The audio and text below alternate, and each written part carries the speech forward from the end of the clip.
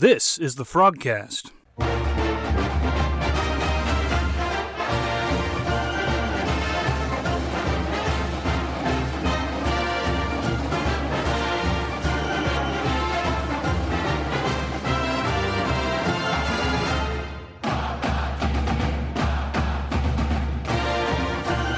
Hello, everyone, and welcome to the FrogCast. TCU beats SMU 56-36. We had amazing Hail Mary plays. We had some questions on defense where trick play after trick play seemed to trip us up. We had a beaming hot sun that came down on the east side of the stands. That and a whole lot more on this episode of the FrogCast. Well, with us tonight, we got Trey and Daniel and Jeremy and Jeff Mitchell, as always, and we're looking forward to digging into this game. Guys, how are you doing tonight? Doing well. Great. Awesome. Well, let's just go ahead and start with the only topic that Frog fans know how to, the only metric that we have of which to measure a game beyond wins or losses. Frogs put up 56 points. Defense, of course, gave up 36. We're going to dig into that in a little bit. But coming out of every game, everything seems to be measured by how did Kenny Hill play? Did we do well? Did he throw an interception? Did he throw too many touchdowns? Why can't he throw the ball down the field? I think it was Dave Campbell's Texas Football that said this whole season is going to rise or fall on Kenny Hill. He's the most important player in the state of Texas. I don't know about that, but I know that's what we talk about the most. So, guys, let's just kind of shoot around the circle here real quick. Give me your grade on Kenny Hill's performance against SMU. What did he get right? What did he get wrong? Because, man, I got a lot of pushback on our assessment of Kenny Hill last week. So, Trey, let's go ahead and start with you. What did you see with Kenny Hill, and how would you grade him? He was solid. I mean, you know, if you've been listening to this podcast for a while now, you'll know that I'm one of the most skeptical Kenny Hill people out there. You know, I'm probably a little bit harder on him than the rest of you guys are. But as far as this game goes, I mean, you had to say this is probably one of his better games he's played since he's been at TCU. 24 of 30. 4 touchdowns, no interceptions. The one thing that always bothers me about him is the interceptions. So it was nice to see, him not throw interception in this one. I'm still not like a huge fan of Kenny Hill, but I don't think there's many things you can be upset about with this one. Yeah, that big takeaway that there was no interceptions. That's the first game of any consequence that I can remember where Kenny Hill didn't throw an interception. And he usually throws them at the worst possible times. And, I don't know how you grade him any different than what you said, Trey. I kind of am in an agreement with you. Jeremy, what was your assessment of Hill yesterday? What did you see that he did right? And what are some of the things that are concerns? Because, man, you kind of let the concerns roll last week. And you were on my mind this week. I was curious if you got any pushback and how you compare that now to the game after the game yesterday. Well, I didn't really get any pushback because I think a lot of people kind of agreed. I mean, if they looked at Arkansas, you can't really go back and think that he had a great game. He did have some questionable plays in that game, but against SMU, I gave him an A. I did the report card today for the offense and defense, and I gave Kenny an A because he went out there, he threw 4 touchdowns, he didn't throw any interceptions. He made good throws on the day, guys. He made some of those throws that were right on the money. A big 3rd and 10 that he hit Jalen Reagor for 18 yards on was an absolute dart. He made some good decisions running away from some pressure. He found Kennedy Snell, which Kennedy Snell took that down for 71 yards for a touchdown. Made a good play off a rush, finding Turpin for another score. The only thing I would say that he didn't do really well at was just taking off and running. I think what he's doing is he's trying to give himself time. He's doing a good job keeping his eyes downfield.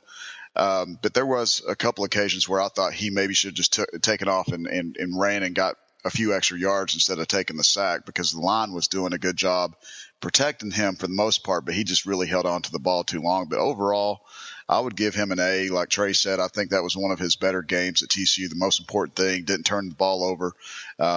And really 24 of 30, and he had 4 drops. I mean, Dylan Thomas had 2, Des White had 1, and Kavonte Turpin had the one on the swing pass that got caught, that resulted in a fumble.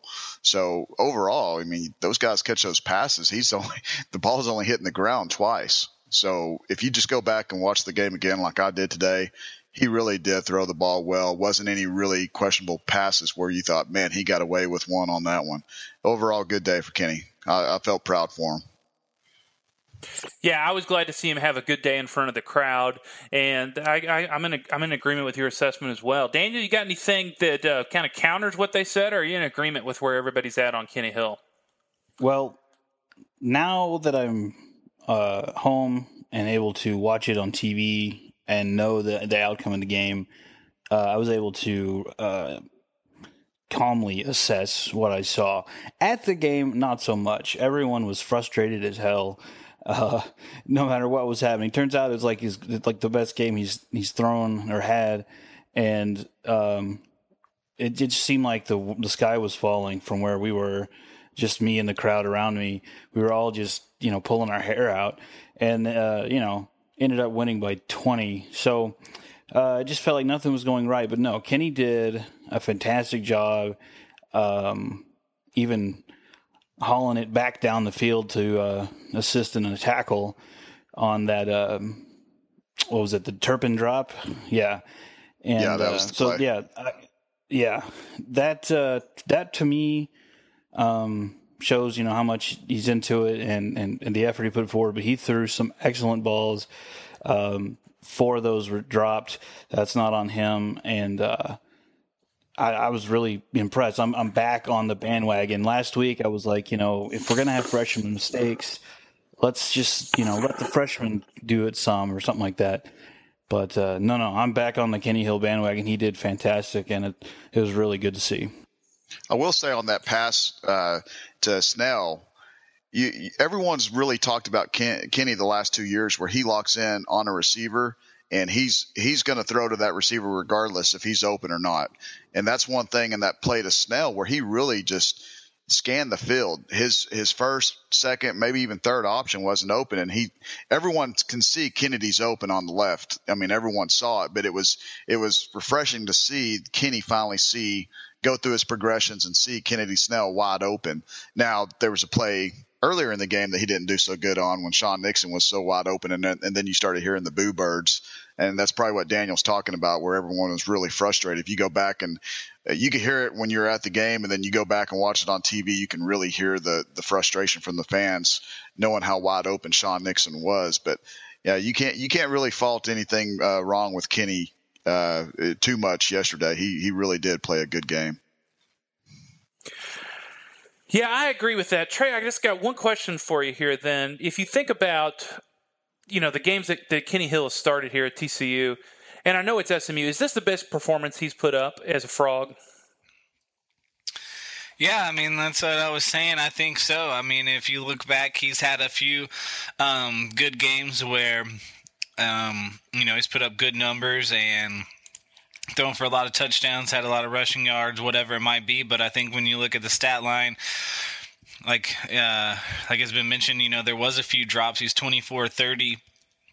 You consider those drops, he's 26, 27 of 30, so almost perfect. 97.9 QBR. Can't really get much better than that. And like I said, my thing is no interceptions, There was the one backwards lateral pass that was not really his fault. I mean, I don't know necessarily how that entire play is drawn up, but I think, Turpin has got to catch that or, whatever. So it's not really Kenny's fault on that one, and no interceptions. And so, yeah, I mean, you have to be pretty happy with Kenny Hill. And I think I saw earlier today that Mark Cohen tweeted out that Kenny is now throwing around completing 75% of passes this season. So it's pretty good, man. You can't really complain too much. We'll see, though. I mean, there's a big test looming here this week and in the future, so we'll see. But so far, it's hard to say, but I think this is definitely, top 2 or 3 for sure games that he's had since he's been a Frog. Yeah, I loved seeing what he could do on the field, and I thought his attitude and kind of the body language of which he projected was top notch as well. I think those are things that kind of go hand in hand with Kenny Hill and the way he carries himself, which is fine. But he was on, and he led the team, and I was glad to see that. I was glad for him to have that moment. I guess as a student athlete, I'm glad he had that moment. Well, there's other guys on the team, of course, other than Kenny Hill. We've kind of referenced this.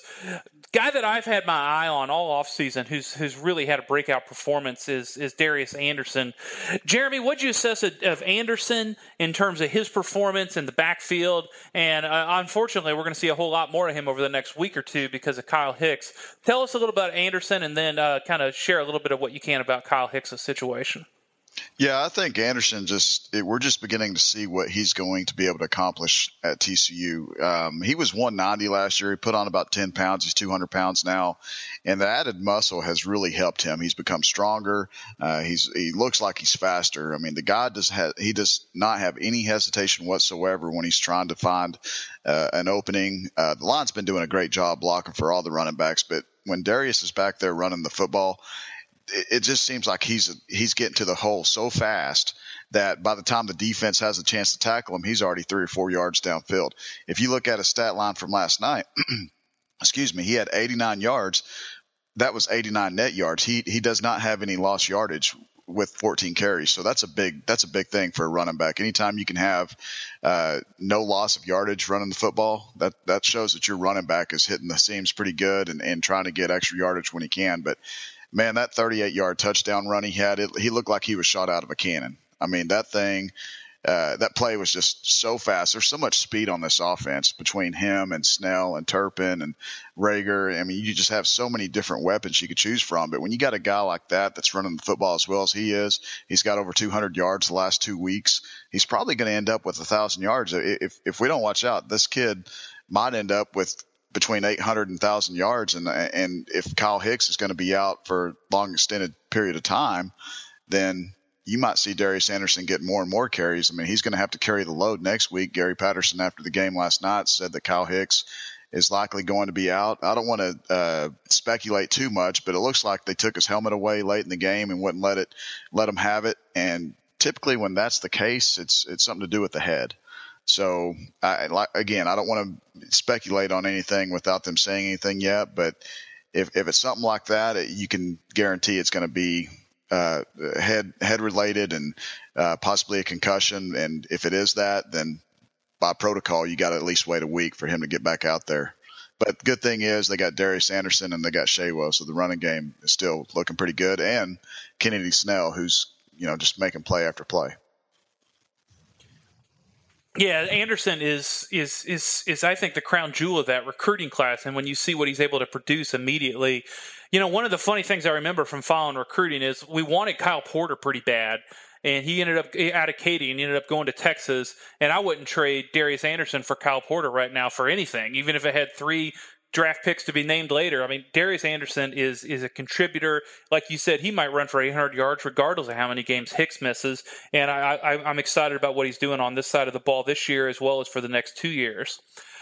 Well, I want to talk about the play that happened right at the end of the first half. For those of you that have kids, you'll have some empathy for this, but I'm home alone with my 3-year-old, and I was able to kind of contain him for the whole first half.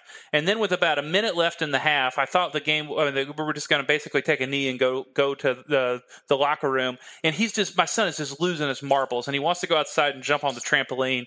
So I grab my phone, take him outside, and jump on the trampoline, thinking I'm not going to miss anything. And then about 10 minutes later, I pull up my phone and realize I missed the play of the game in terms of Sports Center highlights. Trey, I know you got kids. Hopefully you didn't miss the play jumping on a trampoline. But what was it like being able to see that play? How did you see it unfold, and where do you kind of place that in terms of what Rager's able to bring to the table? Yeah, no, fortunately I was able to see it. No trampoline jumping going on here, but yeah, awesome play. Obviously, play of the game. I think it really got the momentum shifted back to TCU going into half. And really kind of got things going back in the right direction because it was, really shaky early on. But, I saw the picture on Twitter. You changed your Twitter profile picture to that play, and it's amazing to see how much higher Rager is than everybody else. And obviously, he has a background in, I believe, is it long jump from high school, but he just completely outjumps everybody on that. And, you don't really, 99 times out of 100 on Hail Marys, they just either fall to the ground or get intercepted, like they typically never work. So it was awesome to see it work out. And like I was saying, I think that really, shifted the momentum back into TCU's favor and got things going in the right way. I love, Rager and Snell. I think both of those guys are going to be stars for TCU for years to come. They both bring excitement. They both, have good hands, very athletic, and both very fun to watch. And I think that's just kind of one of many highlight-esque catches we'll see from him in his TCU career. Did you see him truck the referee? Yeah, I feel like the referee was in the way all damn day. Like, get out of the way, man. Hey, I know Jeremiah was mad on that play because everyone was up in the press box cracking up, and Jeremiah's the only one not laughing. He's saying, well, that's going to prevent a score. He didn't score because of that ref was in the way. So it was pretty funny to see. Yeah. He didn't see the other two defensive backs waiting, but that was a fun play to see. I know. I love that. I think Rager kind of put his arm up to go, and then he realized it was the official. I think he didn't want to just completely truck him. But man, you get in the way of that guy trying to take it to the house. I would not want to stand between Jalen Rager and the end zone. That sounds like a painful place to be. Hey, to go back with Rager's track background, he long jumped 26 feet, and then I think he high jumped 6'6". So that's a good reason why he can get up so high above those defensive backs. I mean, for a guy 5'11" and jumping that high, man, that's incredible. That picture that people are just passing around, it's amazing how much higher he is than everyone else. Now, a few of those guys from SMU were just standing there. It looked like they didn't try to jump at all. No, for sure. I agree with that. There's a lot that are flat-footed there, but that's also, I mean, it speaks to the timing. It was great timing on that play. Obviously, great hands. Hard to pull one down in traffic like that, no matter what. And but yeah, that picture is freaking. That's a cool picture. He's going to be. That is a great picture. He's going to be trying to let people or make people forget about that drop in Arkansas last week for the rest of the season. So I'm sure we're going to see more highlight reels coming out of, like Trey said, coming out from Jalen before the last 9 games we have. It's going to be fun to watch him. I'm all for it. Do everything you can to convince us that play didn't happen where he dropped the ball. Flipping over to the wideouts, Daniel, when you think about our wide receiver performance, I know we had a couple of drops that we weren't happy about. I know that swing pass didn't unfold the way we wanted, but kind of how would you assess and grade our wide receiver performance this game? I'd say overall they did pretty well. Part of the frustration with what we had, like when the crowd was almost booing Kenny and the Turpin thing, it was really just a culmination of the defensive kind of struggles. So we were and the offensive. So we were mad at everything. So at the time, we didn't feel like anyone was doing anything worth a crap. But watching back today, I was actually pretty happy. That low pass that Sean Nixon caught for a touchdown was a really good catch, and I never would have thought that would have been turned into a touchdown. I figured he would skid off the ground or he just wouldn't be able to haul it in. So I was, looking back today, definitely pleased with the way things went. Yeah, they had a couple drops, but that was a wild game, and that's something about SMU that drives me nuts. That nothing seems to go right, and it's just really frustrating. So I'm going to give him a little pass on that. No pun intended. No pun intended. No pun intended. Jeremy, you were sitting in the press conference, able to spend some time with Patterson there with the rest of the folks. Did he really mention that we should have scored 80 points in this game? Yeah. I mean, he was kind of upset at the offense, to be honest with you, because he knows they had some opportunities to score. They had 3 fumbles. They had Terp's fumble on the drop pass. They had the fumble on the field goal attempt. And then they had the fumble where Morris snapped the ball to Jalen Reagor as he was going in motion. And, if you look at that, I mean, the Frogs were doing anything they wanted to on offense. And we all knew that coming into the game that SMU's defense was really suspect. And so you have 619 yards, you have 3 turnovers. They could have scored 80. I mean, he looked he was not joking when he made that statement. He did not have the Gary Patterson smirk on his face. He said we should have scored 80. I think some of that has to do with kind of deflecting some of the attention off of the defense, because he knows the defense didn't play well, and he called them out just as much when he said they taught them those trick plays they run early in the game. He said he taught them that all week, and even the defensive players that were in the press conference following Coach P said the same thing. Yeah, he showed us. We just didn't react the way we should have.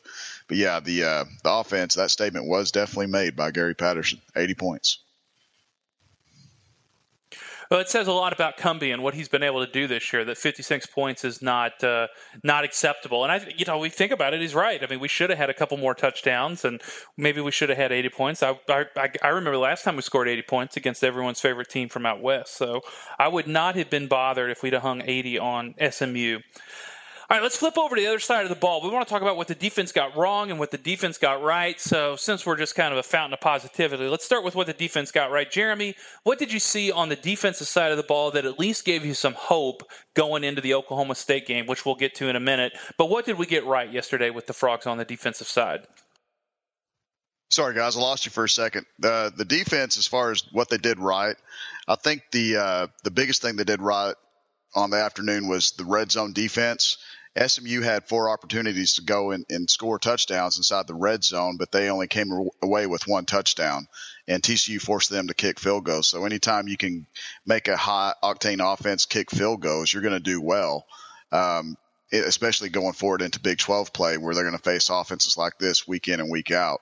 But that was one of the big things. And the other thing that I was impressed with was the fact that they held Ben Hicks to basically under 50%, completing 50% of his passes.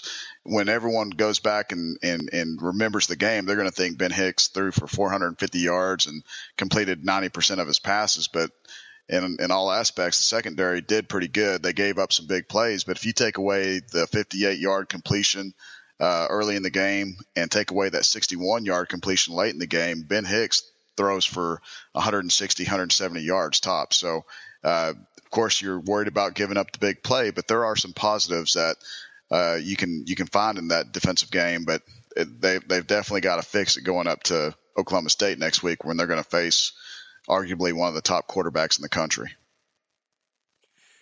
Yeah, there were some shining moments, especially in the red zone, but there were some gaping holes. Trey, what did you see on the defensive side of the ball that made you want to pull your hair out, yell, cuss, all of the above? Well, I mean, obviously, the beginning of the game wasn't very good. You got the trick plays, which, as Jeremy just alluded to, that, Coach Patterson tried to get the defense ready for those plays. And so that's a little disappointing that they, weren't aware and saw those develop and were able to defend them like they should have. I think another, thing that is a little bit concerning is that Ben Hicks threw for 305 yards. He had 2 touchdowns, 2 interceptions, so it wasn't like he was amazing. But when I think of, next week, Oklahoma State, if we give up 305 to SMU, who, their offense isn't terrible, but at the same time, they're not Oklahoma State, so you give up 305 to an average offense. What can a really high-powered offense do against this defense? On the flip side, I try not to be too negative because I think, SMU gets really fired up for this game. I'm not sure how fired up TCU gets for it.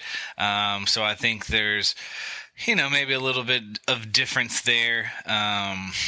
So I think overall, they played pretty good, but giving up the trick plays, they're gonna, they started off slow. They're not gonna be able to start off slow next week against Oklahoma State. They're gonna have to be ready from the get go, or it could get ugly real quick. So I think that's the biggest thing is they're gonna, can't start slow. Got to be, more aware, more prepared. Listen to your coaches, but. Once they settled in, they only gave up 14 points in the second half, which is good to see, made those adjustments. But yeah, they've got to be ready from the first snap next week. Yeah, if we come out next week like we did yesterday, our Oklahoma State's going to run all over us. So, being able to shut down Cortland Sutton, I thought was kind of a good precursor for having to deal with James Washington. Now, I know that Oklahoma State's got so many more weapons than SMU does, but we can't get beat by James Washington. We didn't get beat by Sutton yesterday. So I thought that was good for the defense to be able to be in that position to contain him. The thing about that good. Is, Jeff. Oh, sorry, Trey. Go ahead. No, I was going to say that's one thing I meant to mention, but shutting down Sutton, who a lot of people think has NFL aspirations, NFL skill set, to limit him to one reception. That was really good to see. Yeah, I was impressed with them. It was another thing I was impressed with the defense that they shut down Sutton. But one thing I want to advise of is even though they shut down Sutton, they still had another receiver step up big time. Trey Quinn had over 115 yards receiving. James Prochet had 93. So they almost had two 100-yard receivers. And last year, even when TCU did do a good job covering James Washington, they held him to 4 catches for 27 yards. You had Chris Lacey go crazy. So the defense has got to focus once they get more into Big 12 play where you face these teams that have not just one good receiver, but maybe 2 and 3 good receivers. The other guys on the defense have got to step up at some point and be able to cover these second, third best receivers and not let them have big games like we're already seeing from SMU from yesterday. So that's one thing moving forward to Oklahoma State. They've got to take care of. They can't put every bit of focus on James Washington because Oklahoma State has got some very, very talented receivers. Yeah, to wrap this up, as we're getting ready to dig into Oklahoma State, as we already kind of are, I want to reference two things from yesterday. Daniel, I want to start with you. How hot was it on the field? I obviously wasn't at the stadium. The east side of the stadium looks so empty, but how hot was it? We put all this energy into a whiteout. We wore our basically visiting uniforms. We told everybody to go up to Dick's Sporting Goods and Academy and buy another T-shirt that's white that says TCU. How miserable was the game day experience when it's so dang hot? And is that compounded when you're playing a team that we don't really care about, but this is their Super Bowl? I went to Academy and bought a very nice white polo. I just want to make that clear. I did. I went up that morning. I tried to find a Columbia PFG, but they didn't have a size big enough because I'm fat. So anyway, it wasn't too bad, but I was in the shade. I can imagine the east side being an oven like it often is, or a broiler or whatever. And the concourse on the west side where I stayed, it started getting crowded as the time went on. Because I'm guessing it was pretty darn warm. Now, as far as the whiteout, I think it was awesome. I think a lot more people are into the color blocking when it's simple, like a whiteout or a blackout. Trying to alternate sections or whatever, that was never going to work, and that was silly. I think it was cool that the uniforms finally matched the fans' attire. I think it was always like black uniforms when it was a whiteout or something. And then the end zones being painted white with the purple lettering. That was cool. I thought it was good. It's fun. We do one whiteout, one blackout, and that's plenty. The rest of the time, just wear your purple. And it was fine. I didn't get too hot, but I was in the shade on the west side, and it was a nice breeze. So I thought I saw you at the club level drinking a couple brews. I am far too poor for that. The pie industry does not produce your ability to be a major donor. Not even. Well, the thing I keep wondering about is SMU. I know we talked about it last week. Your good friend Trey Mac Engel, I know you guys are good buddies. He had referenced that this game needs to stop being played. I kind of bounce back and forth. I'm now on the stop playing SMU train. Where are you at, Trey? I know you got some hot sports takes on this.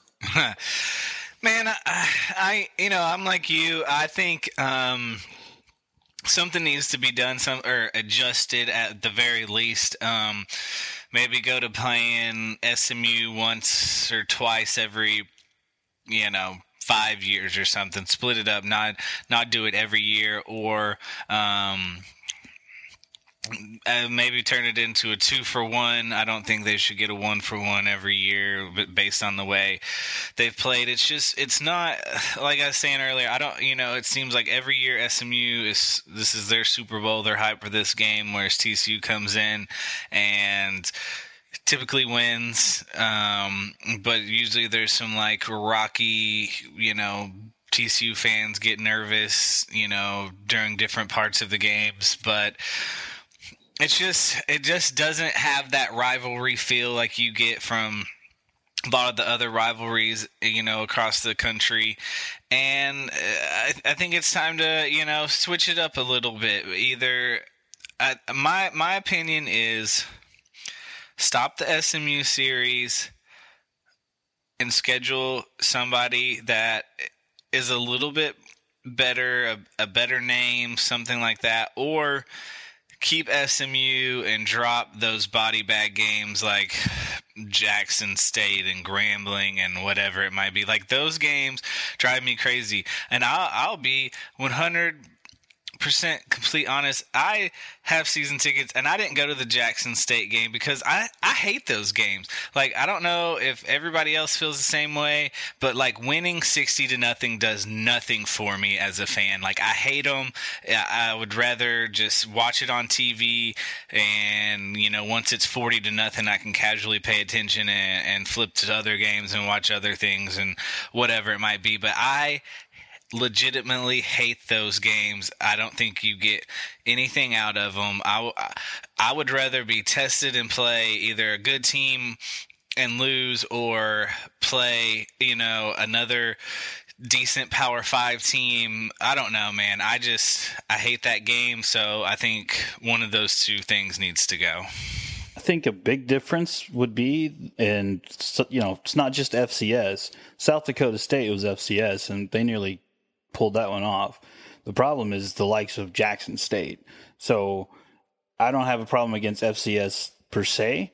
It's just Jackson State, Grambling, things like that. If we're going to play the top teams from the FCS, I don't mind. But I'm tired of SMU because they plan for that game since the spring, and it's the biggest thing they do. It's one of the lesser concerns on TCU's schedule. They got to worry about Oklahoma State and Arkansas and everything else. So and they come in with all these trick plays and crap, and they drive me nuts. And I hate the traffic trying to go over there. I've just decided that to hell with them. I'm kind of on the flip side of that. I would like to drop SMU, so I agree with that on everybody. I want to drop SMU. But I want to continue to play that Arkansas game. We've got Ohio State, obviously, which we could get into down the road, where we always have a Power 5 team. A stretch game is what Patterson calls it. And then I would rather just have 2 home gang of 5 games. We don't have to play Jackson State. I agree with you. That's a worthless game. But just get a team from the Sun Belt. Play Louisiana Tech that runs the spread and that we can kind of prepare for against lesser athletes to get ready for Big 12 game. And then so you always have 2 home games. And sometimes when you got Arkansas at home, like last year, we would have had 3 home games on top of what we have with conference play. This is what the biggest of the big boys do, is they always just stack up every game that's non-conference at home, except for if they got a home and home with a Power 5 or one of those neutral site games. So I would love to have Louisiana Tech and San Diego State come here and do a oneer, and we give them a paycheck, and that's how it works, but we get 2 home games, and then every other year you get 3 non-conference home games on top of what we have. Because like this year, man, the schedule breaks against us so bad in terms of the way that the calendar flows. We're going, to both the Oklahoma schools. We're going to Tech. We're going to Manhattan. We're going to Iowa State. And then we had to go to Arkansas. Some years we should have 8 home games, and I would love to see that as a Frog fan. Or maybe we can have 7 home games and 6 home games the next year, but or 8 home games the other year. I would love to see that, but that's just my opinion. I know nobody gets excited about games we're going to win, but I think we can schedule around that in a way that's a little more appealing. Jeremy, you got any other thoughts on SMU playing them going forward or scheduling arrangement before we go straight into Oklahoma State? I'm just of the opinion, as long as SMU's relevant, then I think you should play them. It is always their Super Bowl when they play TCU, but it is a crosstown rival. It's got a lot of history behind it. I may have a different opinion once Chad Morris leaves to go to another program, but right now I like the game. I wouldn't mind them playing someone like you mentioned, Louisiana Tech, or one of those Louisiana schools, or New Mexico, someone out of the old Mountain West. I wouldn't mind seeing one of those games come back to non-conference for TCU. But I'm kind of on the fence. I really don't have an opinion one way or another. I'm not against them playing SMU, and I'm not really for them playing SMU. It's just the game on the schedule to me. Yeah, I think it might change with Chad Morris if he heads off, but it's always an annoying game. I mean, I even still remember the 2011 game where Patterson kind of went to the podium and said, "I'm never going to help SMU out again." He was so mad at June Jones, but that's just kind of how it goes, and it's on the calendar, and I don't think it's going anywhere. The people higher ups, they want to play SMU. SMU wants to play us, and that's kind of all that matters. So unless we vote with our feet that we don't want to play SMU, I think we're going to continue to see them. So, well, let's go ahead and switch gears here. The Frogs are going to Oklahoma State this Saturday. For some wondrous reason, game day is in Times Square rather than in Stillwater. But the Frogs are going on the road to play the number 6 team in the country, the Oklahoma State Cowboys. I don't even know what to think of this game, because if the team that showed up at Arkansas shows up, I don't see any reason why we can't win a shootout with them and make some key stops to win that game. I also have fear that, I've seen the Frogs at 9.5 to 11.5 point underdogs, that if Mason Rudolph gets going and James White takes off, that we could lose by 14, 18 points. I would not take that as something off the table that's in the realm of possibility. So, this is one of those games that's really going to be the final measuring stick on the first third of the season on what the Frogs are going to be able to accomplish. Let's just start with you, Jeremy. What do you think is going to take for us to beat Oklahoma State? Let's just kind of center on that. What do the Frogs have to do to beat the Cowboys?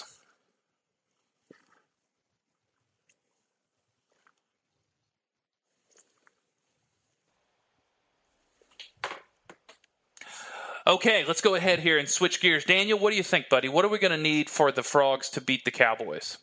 I'm a man. I'm 40.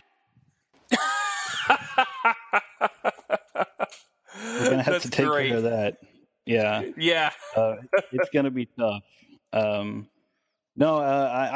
watching after coming out of Arkansas, I felt really good. Playing watching the SMU game, now I feel not so good. In fact, I feel pretty crappy about it, because they're good. They're very good, and it's in Stillwater. That's an annoying place to play. Never won there, I believe. And in fact, we've only beaten Oklahoma State once since joining the Big 12. Mason Rudolph looks good. Everybody, the key players, James Washington and such, they all look good. I was watching them some yesterday early before I headed out to the stadium, and it's worrisome. I think they could beat the pants off of the Frogs, but at the same time, they may step up for Oklahoma State the way SMU stepped up for TCU. So we'll see. I know this. I didn't put any money on this game because I have no idea which way it's going to go. That's a good thing, Daniel. Sorry, guys. I'm having technical difficulties tonight. Jeff, I know you asked me the question what I think, and it's kind of what I said earlier. Yeah, go ahead. They've really got to just go up there with a different mentality. I mean, they've every time they've gone to Stillwater, they've just really, really struggled. Last year in Fort Worth, they were only down at halftime 10-6. But Mason Rudolph he is just such a good quarterback. He's a guy that gets rid of the ball quick. If Frog fans were frustrated with how fast Ben Hicks was getting rid of the ball, I mean, just wait until you see Mason Rudolph. The guy does not take sacks. The good thing is he's not as elusive as Ben Hicks is, but he's got weapons galore. James Washington, Chris Lacey, Justice Hill. He's got many weapons at his disposal. If they give him any kind of time, if they don't get a good rush off the defensive line from Banagoo or from Ty Summers, Matt Bolson's not going to play in the first half. He got ejected from the SMU game, so he has to sit out the first half against Oklahoma State. But if they can't get any kind of semblance of a pass rush, it's going to be a long night for the Frogs secondary.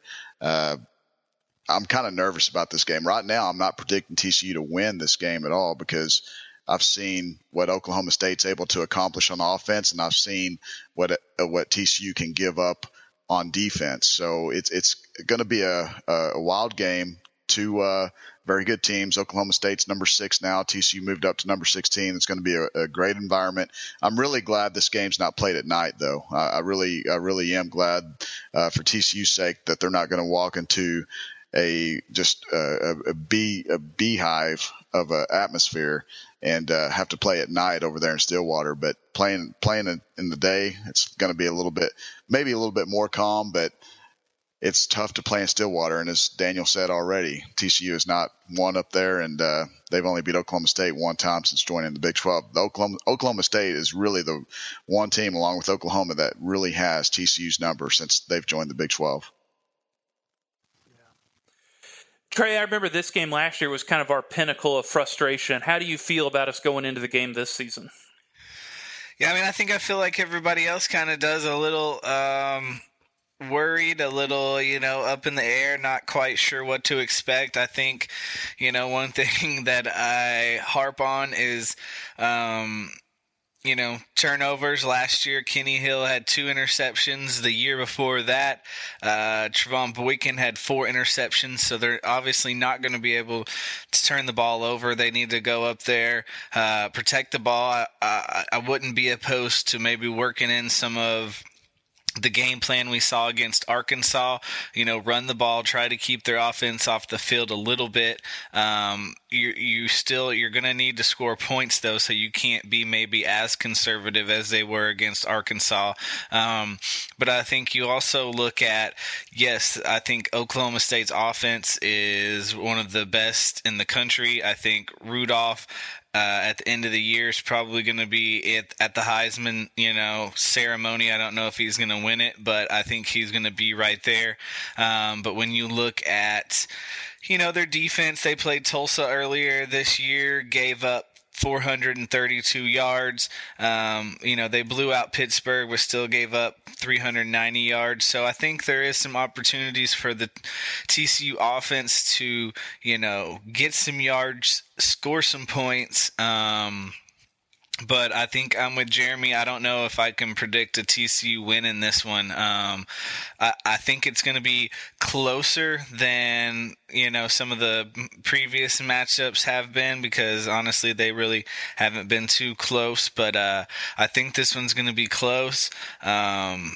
It's hard for me to say that I think that TCU is going to win, though. Oklahoma State looks really strong this year. Yeah, they blew the doors off of Pittsburgh and could have scored 75 or 80 points without batting an eye. I mean, Pat Narduzzi, I know that they're kind of rebuilding a little bit this year off of last season, but my gosh, they just annihilated Pitt. Yeah, and I mean, they had 4 different receivers over 100 yards. So yeah, I mean, I watched a lot of that game. And yeah, you're right. I mean, they could have scored 80, 90 easily if they really kept the pedal down and put it on them. They were hitting on all cylinders. Yeah. Well, I don't even know how to predict this game because, as everybody has said, it's a tough place to play. We've never won in Stillwater since we won the Big 12, or since we joined the Big 12. Mike Gundy is 4-1 against Gary Patterson. I mean, he's just. I'm a man. I'm 40. This is correct. He is a man, and he is 40. And my gosh, that's just been difficult. That has just been difficult to win in Oklahoma State. Well, let's go ahead and 50 now. Go ahead, buddy. Yeah, he's actually 50. Yeah. You need to cut a drop that says "I'm a man, I'm 50." You know what? I saw something when I was downloading that to play it. There was another one where he wanted to do that, to go not necessarily go on a rant, but just have some kind of press conference where he says, "I'm a man, I'm 50" or something like that. But now he claims that's the best thing to ever happen to Oklahoma State, and that's pretty funny. Yeah. His winning percentage since then is something ridiculous. I've seen it posted, but yeah, it really did kind of turn the corner for their program 10 years ago. Guys, let's hop around the rest of the Big 12 here real quick. Trey, what did you think about the Texas USC game? I'll give Texas props. Their defense played really well. Offense is still, I don't know, just not very good, I don't think. Average. I think they'll probably show some improvements throughout the rest of the year. I think they will be better with Herman than they were with Charlie Strong, and I think we will see improvements from week to week, at least how it's kind of gone so far. It's funny to me though. I feel like I've seen a lot of Texas fans really pushing kind of that moral victory that, they hung in with the number 4 team and they only lost by 3 and all of that, which is kind of funny coming from a fan base like Texas. So, it's kind of weird to go from one of the top dogs in the sport to moral victories against USC, who I think is a little overrated. Had to take a pretty average Texas team to double overtime. Everybody was really excited about their win over Stanford last week, and Stanford turns around and loses to San Diego State. So how good is USC really? That's, time will tell on them, but I do think, I don't know how deserving they are of that, number 4 rating or whatever they move up to now. But one Big 12 team that I think I was disappointed in and thought looked really mediocre, and they were, in my opinion, overrated, was Kansas State. I watched a lot of that game against Vandy, because that was another one of those games that I was hoping I was watching, kind of flipping between that one. I was going between a lot of games with that one, and then I wanted to see Tech against Arizona State because, obviously I'm not one of those, Big 12, let's hype the conference up type guys, but I did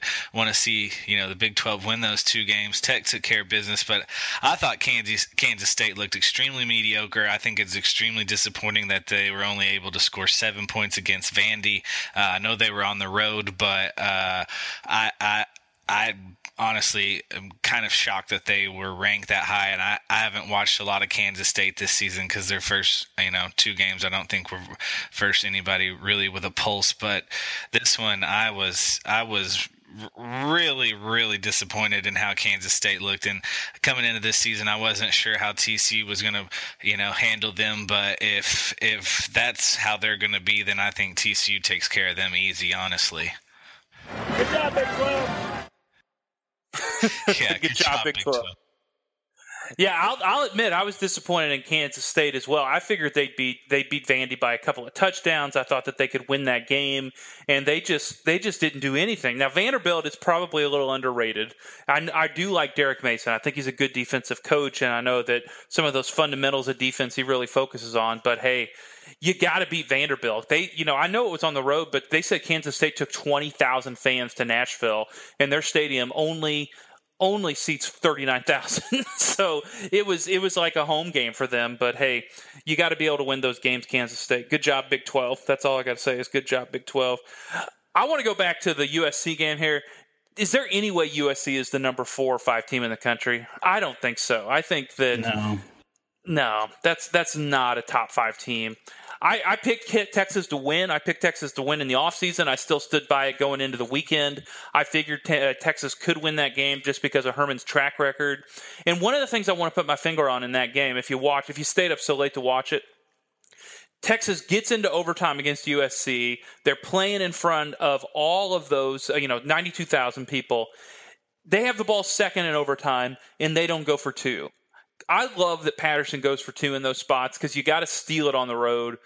If I was Herman, I would have gone for 2 right there and just tried to win that game and take it from him. Because man, the longer you extend that game with Sam Darnold at one quarterback and then a true freshman playing in front of 90,000+ people on the road, at some point things are going to happen. And it did. He fumbled the ball down in the red zone. They could have won that game. I think Texas gave that game away, to be totally honest. I know that Trey is mocking their moral victories, as we should, but that's not a moral victory. That's a game that they handed to USC, and they should have freaking won it. It would have helped us all. It would have helped the conference.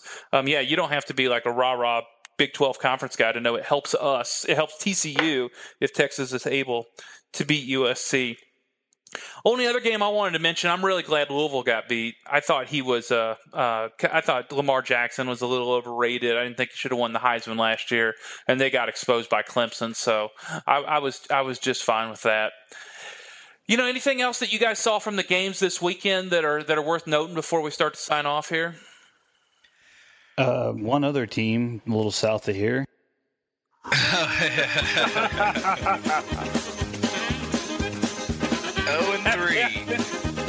0-3. Great.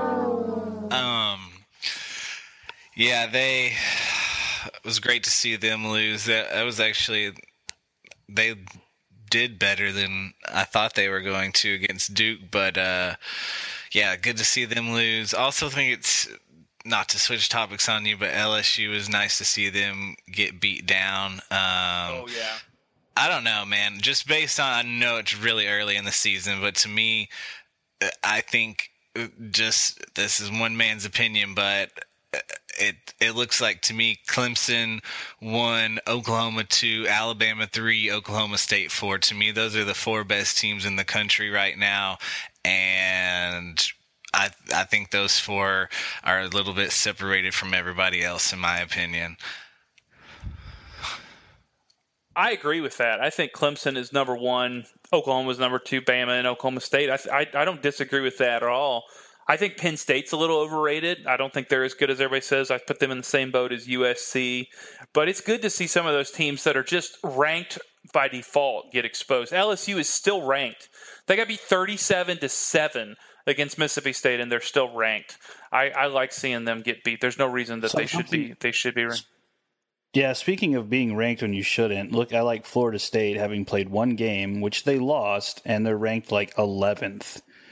So, yes. And then Miami has played one game, which they won, and I think they're 12th or 10th, or they're up there, right around there. It's like, I mean, I know you don't want to just throw them off the map because the hurricane, caused them to not be able to have those games, but they still can't be that highly ranked, especially if you lose your only game and everyone else has played 3 and won 3, and now so it's like 3-0, 3-0, 3-0, 0-1. What is that? Ugh. Yeah, I agree. That's frustrating.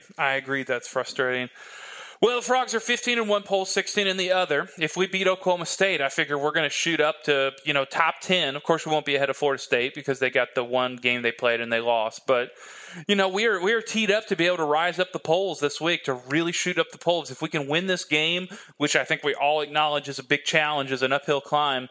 If we win this, we put ourselves in the driver's seat for a showdown with Oklahoma and a potential rematch with Oklahoma. So if we're able to win this game, we put ourselves in that conversation that we know will be in the conversation in November about the getting into the Big 12 title game, which I really think is an outside shot goal that we should have as a program this season, is to get to November and be in a chance to be playing to get into the Big 12 title game. Because I think Oklahoma is going to roll everybody, and they're going to put ourselves in there. So we'll see what happens. Hopefully we can get a big W. Well, anything else before we wrap up, guys? We've had a couple technical glitches this show. I apologize for that. We're still learning some new software. But anything else you guys want to share before we sign off here? I'm good. Good. Well, hopefully we'll all be back on here next week celebrating a big win in Stillwater as the Frogs go up to take on Oklahoma State. It's a good luck this week, guys. We would love for you guys to bring home a win for the program. So as always, I'm Jeff Mitchell, and I want to thank Trey and Jeremy and Daniel for being here with us this evening. And thank you so much for listening to the FrogCast. I'm a man. I'm 40.